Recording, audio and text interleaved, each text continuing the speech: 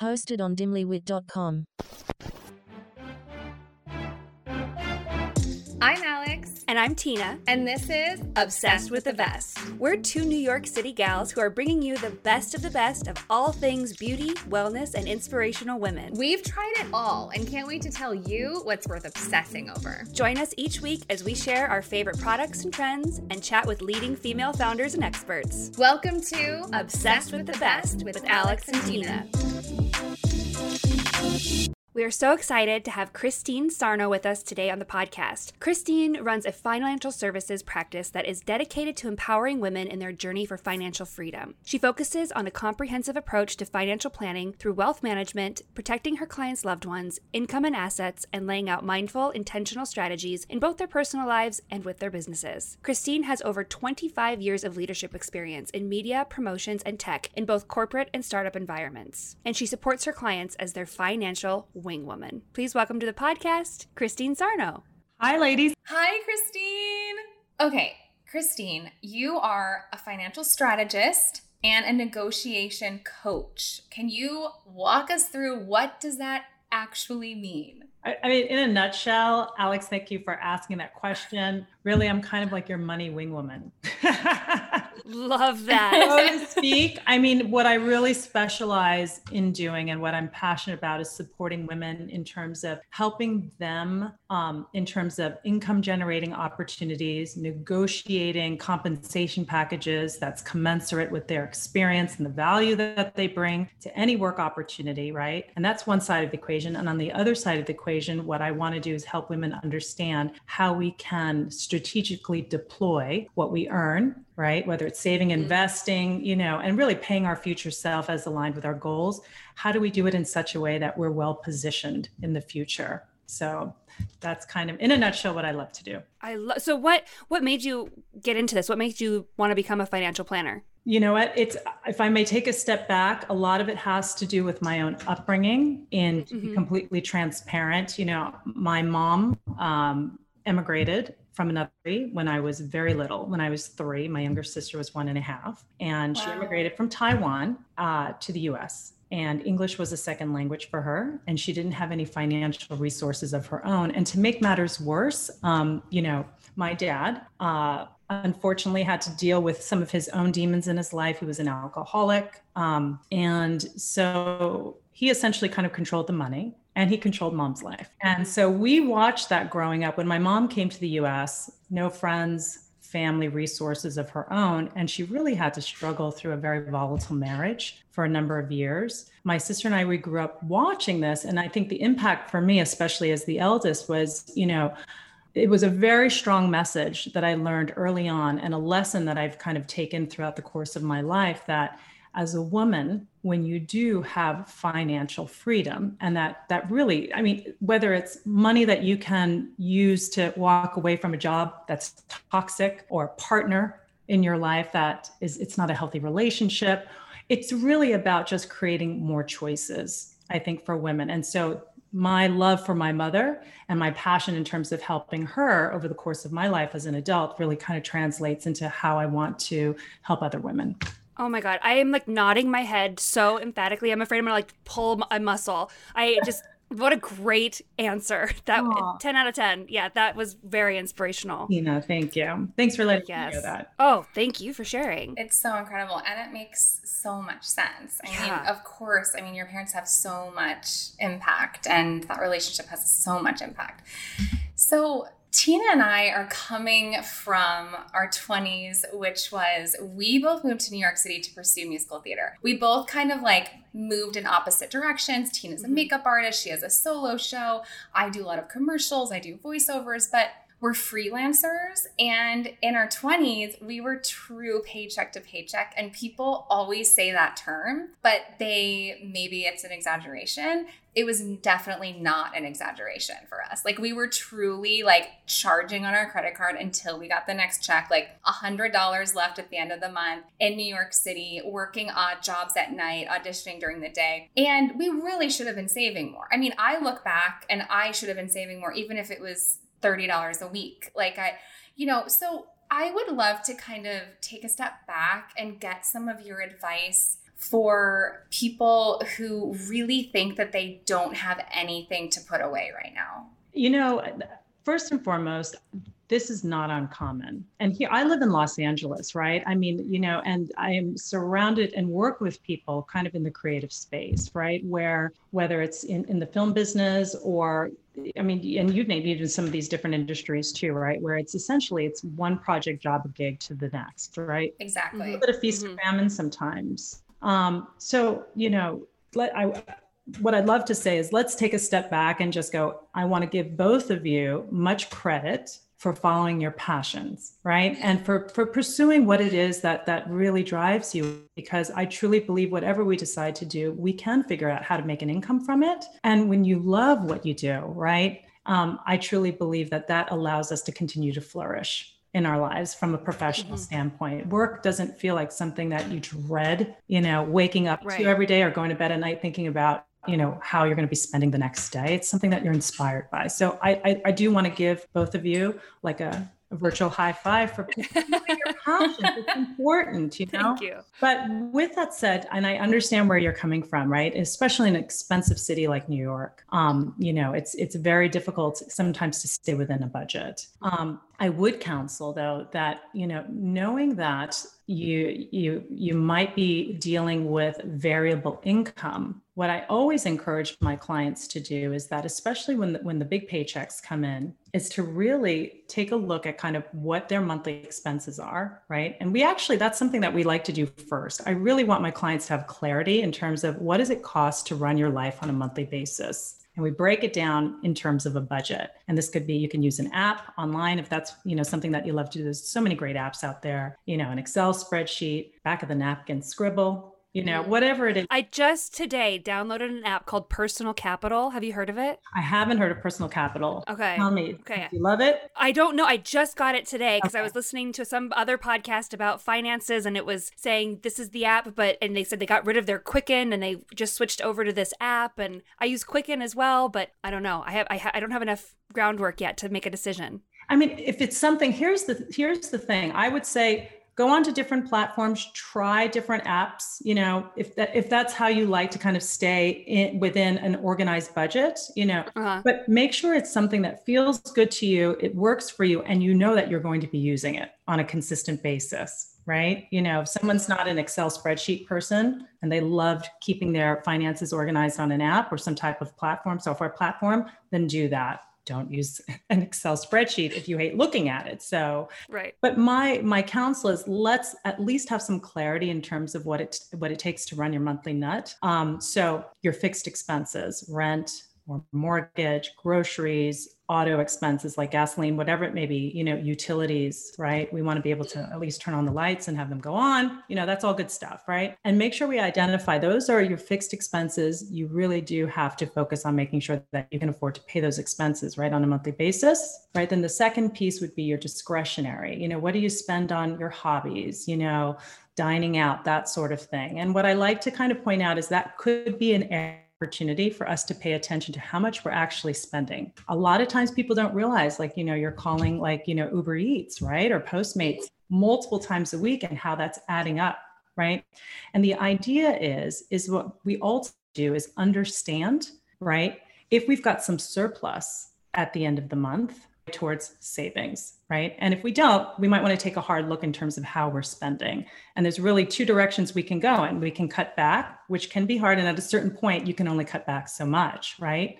Or we might need to think about alternate sources of income, other ways to make money to supplement that. So that's one piece of it, right? And then what I would then counsel is then we move on to building something is called basically your rainy day fund or your emergency fund, especially when you have variable income. And for most of my clients that work at a company and they get paid W-2 salary, generally I would say, hey, about 3 months of your monthly, because now you know what that number is, should be sitting in a savings account, right? If you need it. Mm-hmm. When you have variable income, I generally like to push that closer to about 6 months, right? So essentially that's the second step. What can we do? So when the paychecks come in, we want to try to deploy what we can to start building up that emergency fund. So that's now on a parallel path. And we talked a little bit about credit cards, and I do want to touch on that, right?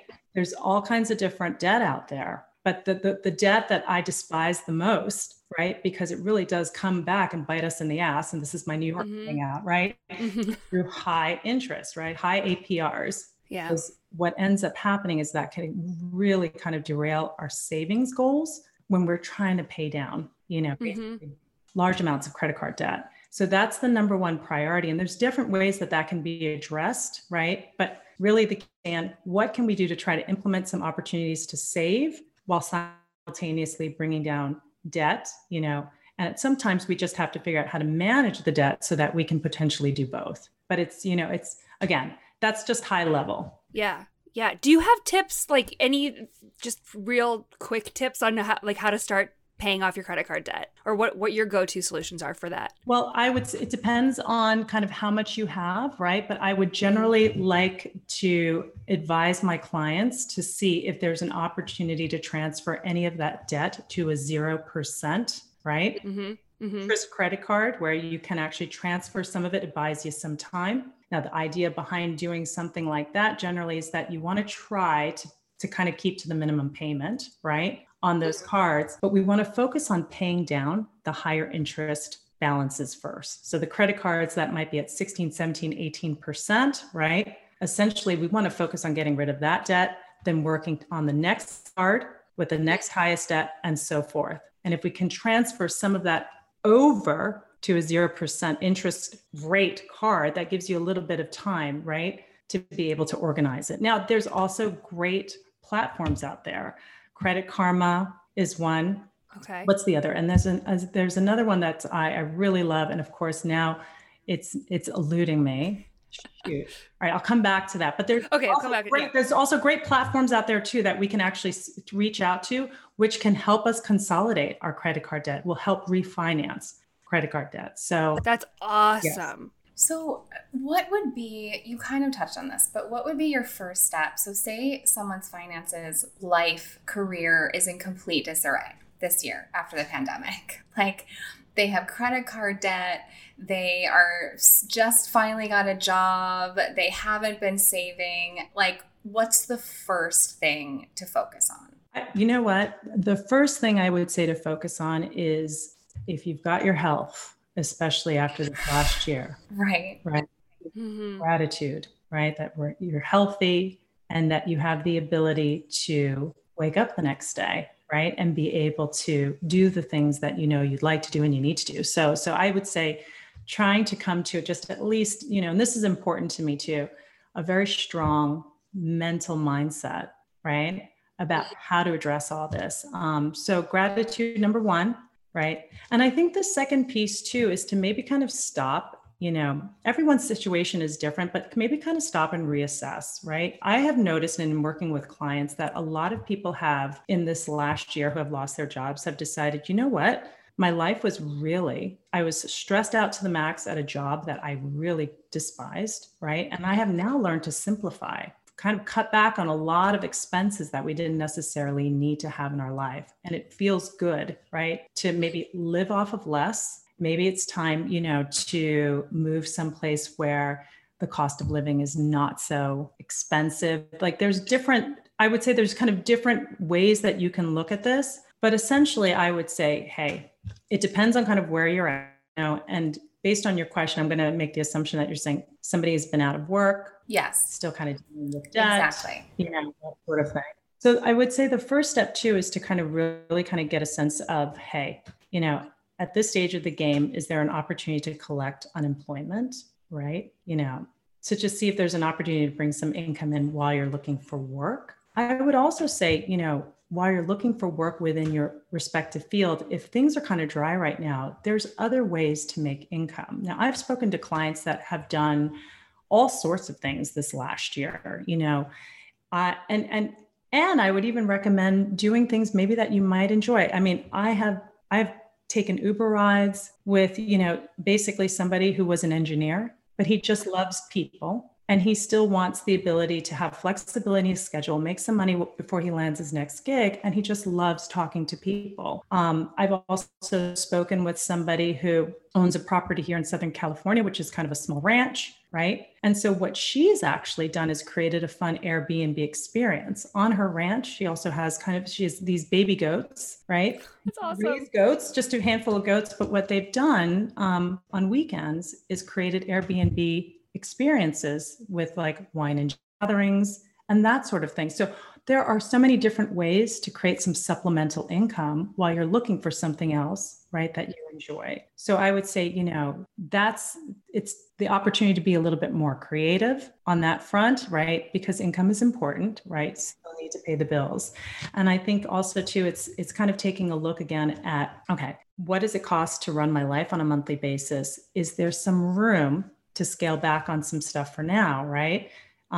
So that I can feel a little bit more secure about my financial situation until the next job comes in. So was that helpful? Oh, so helpful. I want to speak to anyone listening after this year who just feels like they are in a black hole and starting from scratch. And okay, so then when we get to the point, this person gets to a point where, okay, we can save, I can put some money away, I can invest. I'd love for you to take us through kind of the best places for us to be putting our money and speak and kind of take us through it in the simplest, most basic terms as if we're hearing it for the first time. Just for anyone who's fresh, who's going to start saving for the first time, who's going to start an investment account for the first time. I actually just started working with Ellevest, which I love them. Do you like Ellevest?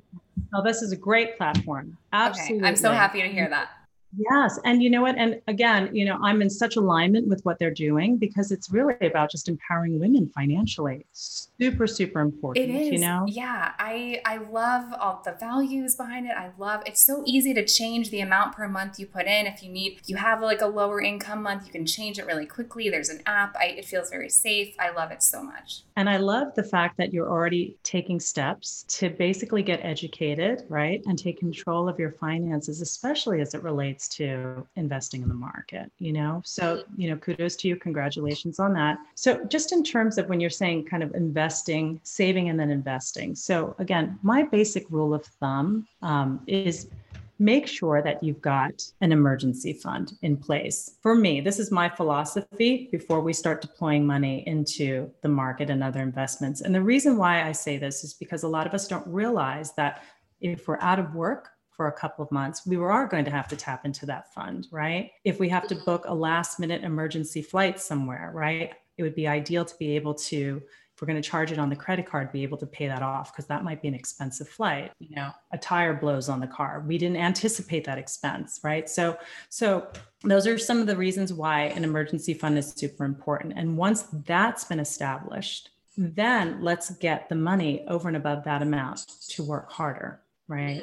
And everyone's goals are very different. So I won't give you a kind of a one size fits all approach, right? Because, and that's why a comprehensive planning, entails having conversations with each individual to understand kind of what their goals are and what the time horizon is for those goals, right? For example, somebody is, they want to make sure retirement looks a certain way. I want to be 65 and traveling the world in retirement. This is how much I need per year to live, right? Somebody might say, what, I'm looking to buy a house in 2 years. So I want to save money for that, but I want to know where to park it, right? So essentially what I would say is this: when it's time to start investing, really think about what it is that's important to you. And I always counsel in terms of short term, so generally 1 to 3 years, what do you want to see happen? And it could be buying a home. It could be, I want to take, a vacation to Tokyo, and I know how much it's going to be in the next year, and that sort of thing. Your midterm, so maybe the next, 3 to 7 years, right? What are those goals? And then beyond, long-term goals, and for most people, they talk about retirement. And when you're ready to start deploying money in the market, right? That's when you really kind of want to pay attention to what you're investing in, because a lot of it has to do with your time horizon, right? How long that money is going to be sitting in the market, right? How aggressive you want to be with your investments. Basic rule of thumb is the longer the time frame, generally the more aggressive you want to be in terms of where your money is invested.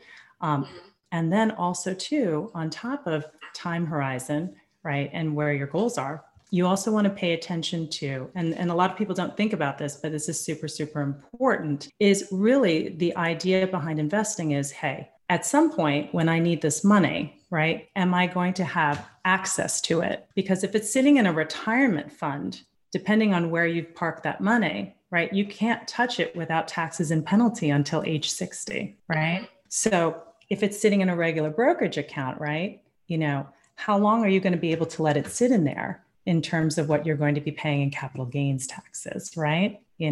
So it's really important. And hopefully I'm not like kind of overcomplicating this, because you had asked about, what's please, this is so helpful. So helpful. But essentially, when you're ready to start investing in the market, what I would say is it's okay to start deploying a little bit into an account and just start to get your arms around it. But when you want to start to think about strategic investing, right? Take a step back, think about the goals, the time horizon for those goals, right? What's the money intended for? And now that starts to kind of basically dictate where you should be deploying that money. And then the last piece I would say is, especially for my female clients, a lot of people like to be very aggressive, and they'll talk about cryptocurrency in the next best stock tip. That's not my philosophy. My philosophy is making sure that you are well diversified and that your money is basically being invested in all asset classes, because the market does this, and sometimes some asset classes do this, and then the next year they may do this. So if you're invested, you've got money kind of dispersed, kind of sprinkled in each of these different buckets. The idea is over the long run, right? As it's doing this, right? The market will take dips, but eventually you'll see your money continuing to grow. So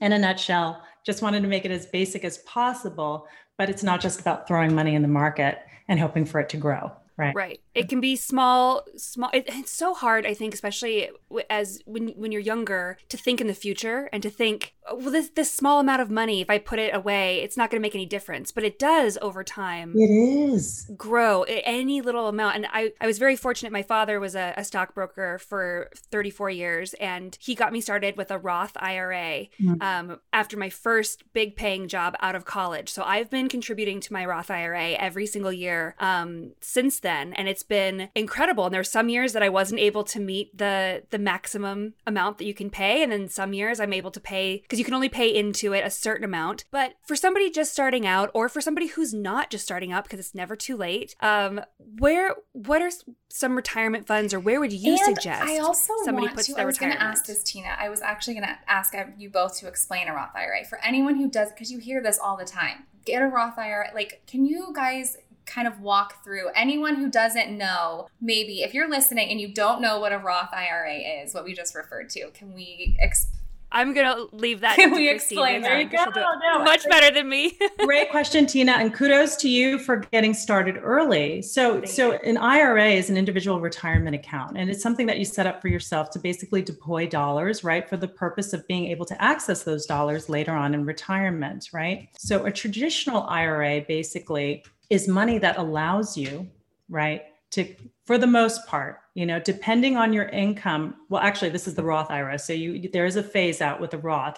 After a certain point in terms of the income that you make, whether you're single or married, right, you're no longer able to contribute. Under that amount, you can. And this year, the max amount is $6,000, right? And then if you're over 50, it's $7,000. And a Roth IRA basically is taking dollars that you've already paid income tax on, and you're putting it into this bucket, right, called IRA. Now it's up to you to pick where the money is being invested, right? Which stocks or mutual funds or whatever it may be. And over time, that money grows as you continue to add to that account. With a Roth IRA, right, you have the ability to access that cash later on in retirement. And when you pull the money out from a Roth IRA, you don't have to pay taxes on it anymore because you've already paid taxes, right? So that makes it a very attractive vehicle for individuals who want to save money for retirement, because there's two things that none of us will have control over in the future. Where taxes are going, we have no control over tax rates,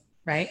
And we have no control of what's going on in the market when it's time to pull that money out. So if the market is taking a dip and you need that money for retirement, not only do you lock in a loss, right, at that time, but it basically decreases the amount sitting in that total fund that can compound over time. So long story short, that's a Roth IRA. And I think that's a wonderful retirement vehicle. You can still also contribute to a traditional IRA. And the difference between the two is with a traditional IRA, right, you actually are able to take a deduction off of your income that year when you basically deploy to traditional IRA. But later on in retirement, you will have to pay taxes on the money that you pull out. Interesting. Okay, actually, Right. I did not know the difference between the two. So I just learned something new.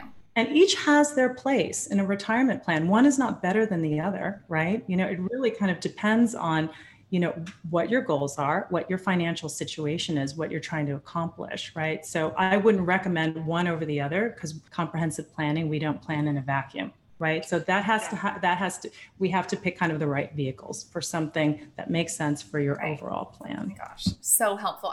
We're all gonna go back and listen to this and take notes. I know. I'm already like, should I write this down? No, I'm just gonna go back and listen and write it down again.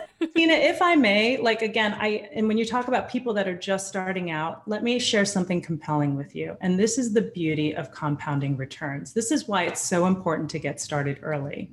Right. Most of us, when we talk about retirement, everybody kind of throws around age 65 as the sweet spot. Right. And for me and other people, when we think about retirement, we don't necessarily think about stopping work altogether. But maybe that's a time in our life we want to just take our foot off the brake a little bit. Maybe we want to work because we want to, not because we have to. Right. And if you started investing, let's just say the goal was to have $1 million, right, invested and saved and get to $1 million by age 65. If you started at age 25 and you deployed, let's just say, roughly like $350 to $375 a month towards this goal in the market, and let's just assume a very conservative return of about 6 to 7% on your money, very conservative, right? You'll have $1 million by age 65. If you wait until age 55, right, you'll have to save about $3,000 a month to be able to do that. So that is the difference, right, in terms of kind of utilizing time. And I think of it, I always joke around with my clients because they say, the stock market is like the gasoline. It's like adding gas power, right, to your money so that your money has the ability to grow and at a bare minimum outpace inflation, which a lot of people don't realize that's one of the reasons why we want to invest in the market, because inflation grows generally 2 to 3% year over year, right? Which means that if we want to spend $100,000, right, which is what we're used to maybe living off of on an annual basis today, right, that's actually going to be a higher amount. We're actually going to have to spend a higher amount to feel like we're spending $100,000 annually.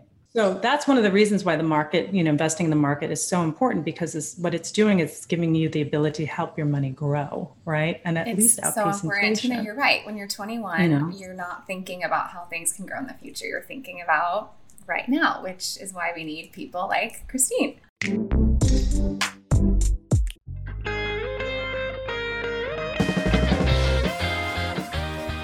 Hello, I'm David. And I'm Megan. And we host a show called Dress for the Podcast You Want. Do you get it? It's like Dress for the Job You Want, but it's a podcast. It's a show about success, how we define it, why we crave it, and what we do with it once we have it. Each week we feature a new successful guest to hear their stories, get their advice, and sometimes make them sing a silly song. Or do an improv where they're trapped in the wilderness. Ah, the Yukon. You should come check it out. It's a lot of fun, it's got a lot of heart, and hey, all the successful people are doing it. Dress for the Podcast You Want, hosted by Dimly Wit and Background Joyce. Available wherever you get your podcasts. Ah, the Yukon.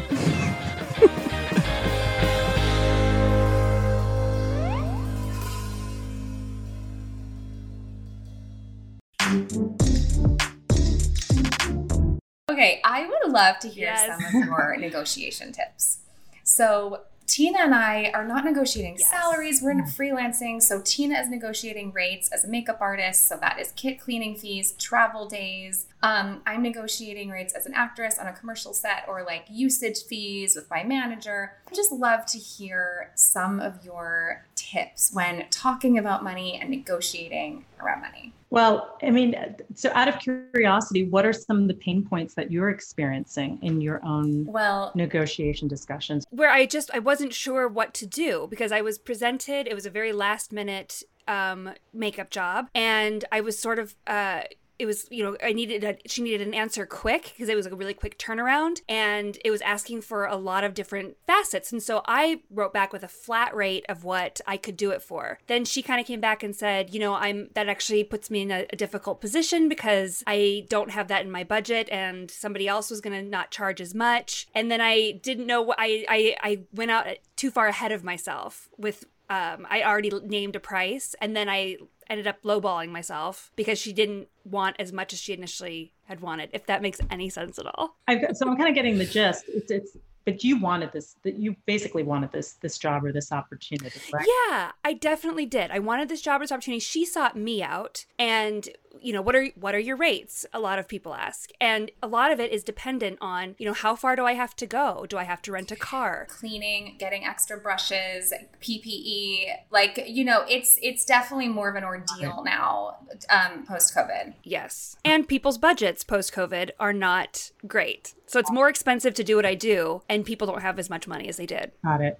Out of curiosity, right? Is that something that you communicate before you share your rates? Yeah, well, yes. So I try and break it down per category. So if you hire me, here's what I have like a menu, like a list of things that I offer, services that I offer. And after this actual incident happened, I went and I purchased a contract, like a makeup artist contract, and to make sure I had every single thing covered, the travel, the menu, and I made a menu of absolutely everything I could think of so that there are no surprises as the consumer, because I've been that person before too, where it's like, oh, I didn't realize I was paying for that as well. Right. So now I have everything laid out, what the charges are. I love that. And here's why, because what you're doing is you're managing expectations up front before you basically even establish kind of what the rate is that you would be willing to take the job for. That helps somebody to understand whether or not they can afford you. And you know what, if they're in a bind and they really, really want to work with you and they understand kind of where you're at in terms of what you're going to charge and why, something may be within their budget. You know what I mean? It's something may be within their budget to get you closer to where you want to be. And I feel like, so when we're talking about negotiation, right, this is, thank you for sharing that example. One of the things that I counsel my clients is that it's really important when you're asking for a raise or a promotion, right, or you're negotiating a salary, is to really lay out the value that you bring and help them understand, basically the value that you can, not only that you can bring to that job or that project or this opportunity that you had, but also what you're accustomed to making and why. Because this is really helpful in terms of setting expectations, right? So that somebody, they're a lot less likely to lowball, right? When they know that this is kind of where you've established your, let's call it what it is, your worth. Right. From a dollar, I think, from a dollar compensation perspective. Yeah. Do you have any go-to verbiage or points for like when somebody comes and says, I can't do this. Can you do it for something cheaper? Can you go low? Can you go lower? I'm a people pleaser. I'm a yes ma'am. I want to make it work. I can do you a favor. Do you have any tips for like getting out of that mindset and verbiage to be like, no, these are my rates? Because as a woman, a lot of times we don't want to come off as being abrasive or hard to work with or difficult, but also I want to stand up for like what I'm worth and get what I'm worth, 100%. And Tina, it's really up to you. Like if it's a job that you absolutely want, let's say it's an opportunity to maybe work with particular clientele that you think could potentially lead to more work. And you feel that it's worth it, right? To take a little bit of what I'll call a pay cut, right? That's up to you. But I always go back to, does it feel good? Does it feel to take this job? And, am I going to go into it inspired, excited about what I'm getting paid, right? And if it doesn't, I would say take a moment's pause, right? Great. And the other piece too is that I always like to tell my clients, there's nothing wrong with establishing some boundaries. Like you're basically setting the bar at a certain level. If this person were to call you again in the future, they understand what your rates are. And you may not have to go down this road again in terms of just, such in-depth negotiation. But I always say to my clients to tell somebody that what I'm basically establishing in terms of my fees, my rates, or the salary that I am requesting is commensurate with the experience, the skills, the value that I'm bringing to this opportunity. And I And here's another tip. Generally, once you kind of establish that, I think as women, then we like to fill the space and go, because I did this and I did this and Yep. and what I say is that one of the most powerful things that you can do in a negotiation is once you've made your statement, sit back. And I always say when you go to school for musical theater, you learn how to just be broke and work for nothing. Like that's basically what they teach you. It's all, if they like drill this into your head, there's always gonna be someone better than you. There's always gonna be someone who'll do it for free. And there's so much free work running around New York City as performers. And there's so much talent in New York City, so much that there is someone who will do it. So again, a lot of our 20s, paycheck to paycheck, but also was, oh my God, I'm so lucky to just be doing this for free because I'm so lucky to be asked. And it actually takes a while to get out of that mindset where I feel like some of my friends who are in the more 9-to-5 crowd maybe kind of hit that, milestone with like 26, 27. But because as a performer, there's so much unpaid work, but it can be an amazing opportunity. But it doesn't mean you might get paid in a MetroCard, but it might be reviewed in the New York Times, but you might have gotten a $20 stipend. It's a very weird business.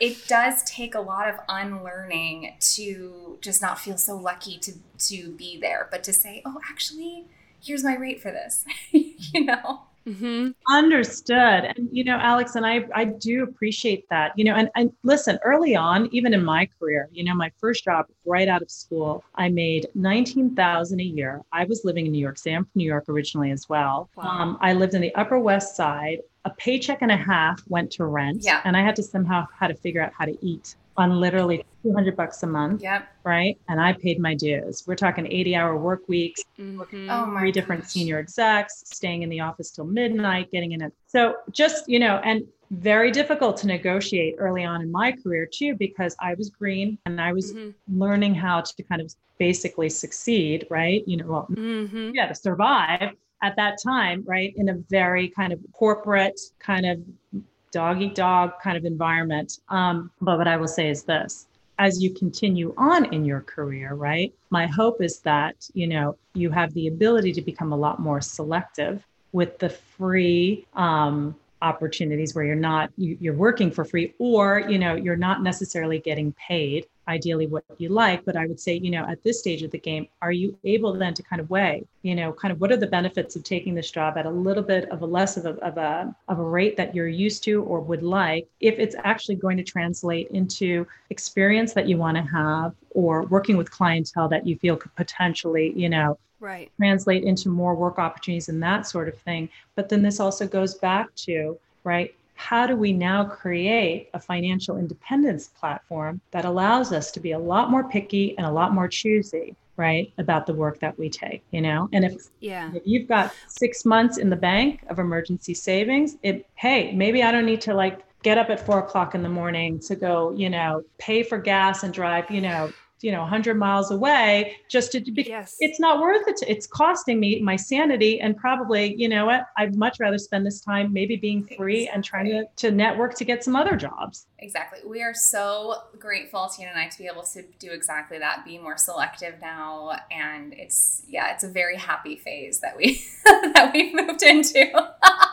Yes. I'm happy for you both. Yes. I'm happy for you both. Yeah. But okay, still, yes, we have reached this new point in our lives where we can be a little bit more selective and turn down, say no. But for me, at least, I know money is still a huge stressor in my life. And there's always this sort of mentality in the back of my mind of coming from scarcity and that it's all going to go away. What are some tips for women, especially, to understand that they are deserving of financial freedom? Oh my gosh, that's such a great question. That's such a, I mean, if we had another 3 hours, I would walk us through literally a mental mindset, exercise here. Here's the thing. I think what we need to remember is that money is a form of energy currency. It really is. And so when it causes us stress and it makes us feel like we're coming from a place of lack, what we don't realize is how we respond to opportunities and how we respond to certain situations kind of keep us in this limited mindset. I'm sure maybe you've heard of this before, right? One of the things that I like to do, and what I like to coach my clients to do, is just to take a moment, right? And just, whether it's 5 or 10 minutes, and just think about the things that you're grateful for and that you are able to do with the money that you have. Even if there's credit card debt, even if there's student loan debt, whatever it may be, I'm grateful for my home, that I'm living in today. And I'm grateful for, the ability to treat myself to a latte this morning. I don't do it every day, but I'm doing it today, and I'm grateful for that. Right. Because when we feel more confident and relaxed about money, it's a lot easier to negotiate what we want to get paid. When we're coming from a place of scarcity, we go, I'm not too happy about the offer that they extended to me, but I really need that job. And I don't know when the next job's going to be. So I better take this. And, because, and then we get into that place. And when someone says, hey, not only am I not going to pay you what you're worth, but on top of that, here's a couple of other things that might actually be financially detrimental to you. You're like, it just reinforces, right? And kind of feeds into more of the same. So there are different ways that we can get around that. I often say, look, it could be a friend that is just great with money. It could be a financial advisor, right? It could be a parent, right? That's been able to, how wonderful that you've learned money skills in the home, because generally that doesn't happen, right? Financial education generally doesn't happen in the home. And frustratingly enough, it doesn't happen in schools, right? Kids learn the Pythagorean theorem, they don't understand what it is to kind of write a checkbook. So with that said, I would lean on somebody, right? And just say, hey, I would love to talk to you about where I'm at. I would love to get some tips and some help. I've actually suggested to women that I know, one of the things that we really need to do as women, and why I appreciate so much being on your podcast with you, is that we need to talk about money more. Women in general, and this is nothing. There's nothing wrong with the stuff that we talk about, but generally when we get together, right, we do talk about our work, right, what we're passionate about, our loved ones, partner, spouse, kids, whatever it may be. And listen, I'm all about self-care. I love me a massage. I'm right there with you. But we talk about self-care a lot, and we don't realize that self-care can also include conversations about money. When we get together with the girls and we're pouring a glass of wine, we'll talk about all these things, but nobody really says, hey, and I'm not saying that this is the question that has to be posed, but nobody says, hey, how the S&P 500 treat you this week? We just don't bring it up. No. And we really need to start bringing that into the conversation and being natural about it. And I know that it's a very emotionally charged subject, but the more we talk about it and the more transparent we are about it, the more we'll learn from each other. Now, I've kind of said to even clients of mine, let's have when we have a girls' night, instead of a book club kind of thing, everybody do a little bit of research. Let's all identify a pain point. What's the best credit cards out there, in terms of interest rates, 0% credit cards, what does it look like to maybe transfer a balance? What's the best high yield savings account my money should be in for my emergency fund? Somebody else do that research. Hey, you know what? I just got onto Ellevest, right? I want to share some tips about how easy it is to get onto this. And let's make that the point of the discussion, and someone host it and buy the round of cocktails that night. But if you do this on a weekly basis and you start to elevate the conversation and we support each other, I really believe that we're going to see some change. I love that. And if you take that, the shame and the power that money has away, and it just becomes another topic of conversation. And for so long, it was considered impolite. But I really think it's changing with our age group. I mean, Tina and I have a really good photographer friend. The three of us got together after dinner, and she told us all about how she was saving for her potential vacation house, and we really, really got into it. And I do think it is changing. But yeah, for so long, it was very impolite to share what you made, or you felt weird asking, or all of those things. Impolite for women. Yes. For women. Because not for men. Exactly. Guys get together on the golf course, when they get together in the bars, having a few beers, trust me, right? I mean, we've seen it. We've heard about it. They talk about money. Hey, dude, I'm investing this. Have you heard of this? That is such a normal part of their conversation. Yeah. And we actually now, I think as women, we need to embrace it and kind of normalize it for us. And it's not about being nosy. It's about empowering each other, Yes. Mm-hmm. Yes. Oh, I wholeheartedly agree with that. We need to bring it up at a cocktail party. We need to talk about it, support each other, do research, everything. Yes. And it'll take kind of like the impolite, kind of the social, maybe the taboo out of it. Taboo, if it's organized, if we make it fun, like, it's like, hey, this is the idea for the night. This is what we're going to talk about. Let's have cocktails. We're all going to lift each other up. We're going to figure out great ideas and great solutions for each other because we love each other, right? Yes. We can all be wing women to our women. Exactly. So. And what a time to start normalizing these conversations after we've all been through hell this year. Everyone's finances, right? I don't care how much money you have. We've all been affected. We're all starting over in some little way. So let's just start fresh and start talking about it. And let's throw a money mixer. Yeah. Exactly. Right? I love that. I love that. Yes. Oh my gosh. Christine, I cannot even handle how many incredible tidbits and how much knowledge you have. Before we wrap up, we really want to ask you some rapid fire, just fun questions. Oh, I can't wait. Okay. First of all, do you have a favorite cocktail? Oh, yeah. Well, my go-to, so it is my favorite. It's Tito's vodka, soda, extra lime. Ooh.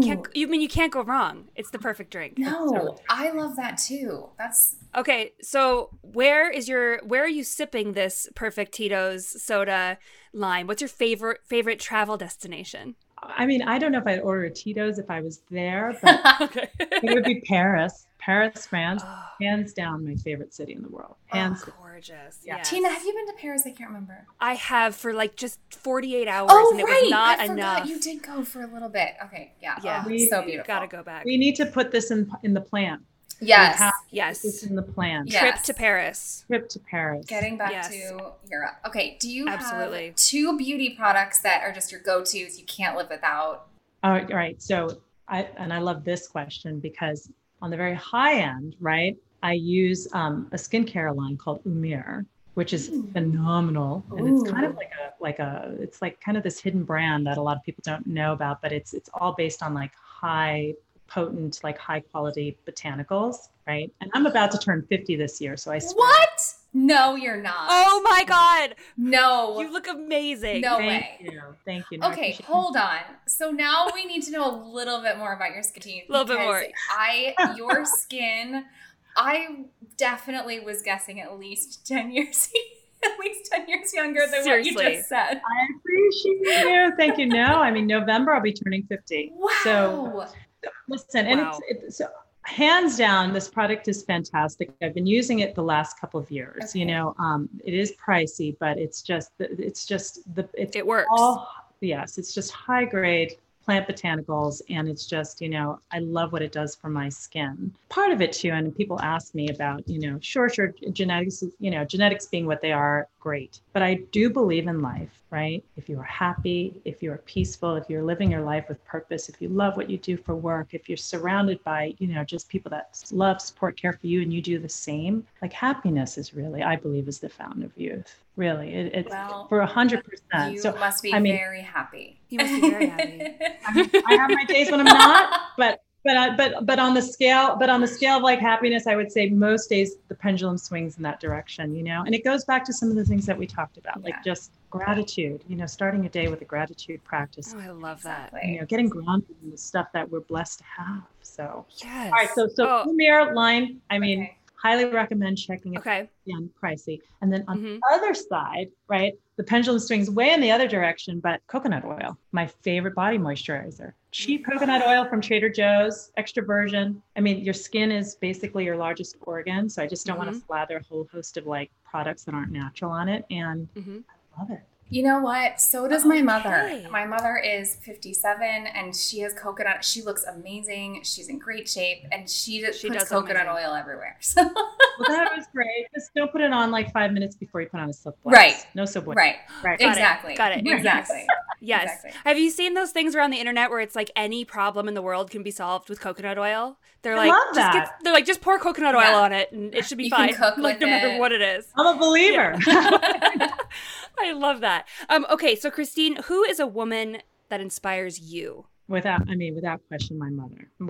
She is, when people ask, Obviously, yes. who is the, the one person that's been your professional coach, your, spiritual coach, your mentor in life, it's been my mom, and I wouldn't be who I was today if it wasn't for her. So, yes. She sounds like an absolutely incredible woman and strong and smart. She's a fighter, that one. Yeah. And, when people have conversations with her, they really get a good laugh out of it. She knows how to mangle a lot of great English expressions and make them her own. And I've posted some of them, and some of them are not necessarily PC to share on the podcast. Yeah. She sounds like a That's amazing. So funny. Okay, Christine, so where can we find you? And if someone wants to work with you, where can we look you up? On Instagram, Twitter, email, whatever you want to share. Got it. Thank you for asking. So you can find me on Instagram and Facebook, Christine Joy Luxarno. I also have my own website, christinejoyluxarno.com. And I encourage your audience, if they want to kind of start to get access to some of my teachings, to go ahead and just sign up for my weekly newsletter. So really good stuff that I'm going to be sharing, and we'll be sharing a course later on this year. So, if they just want to be in the know in terms of when the course is going to be launching and have first access to it, they can go to my website. I will be signing up for that newsletter. And me too. And all of this information, everybody, will be available in our description box, episode notes of this episode. So if you missed anything, you can go and check it. We'll link all of Christine's places you can find her in the episode notes of this episode. Christine, thank you so much. We were so honored to be able to talk with you. Thank you for sharing all of your knowledge. This was amazing. It was my pleasure. You ladies rock. Thank you for having me. You rock. Oh my gosh. Don't forget to follow, rate, and review on Apple, Spotify, or wherever you get your podcasts. And for more content, make sure to subscribe to us on YouTube, Patreon, and give us a follow at Obsessed with the Best Pod on Instagram and TikTok.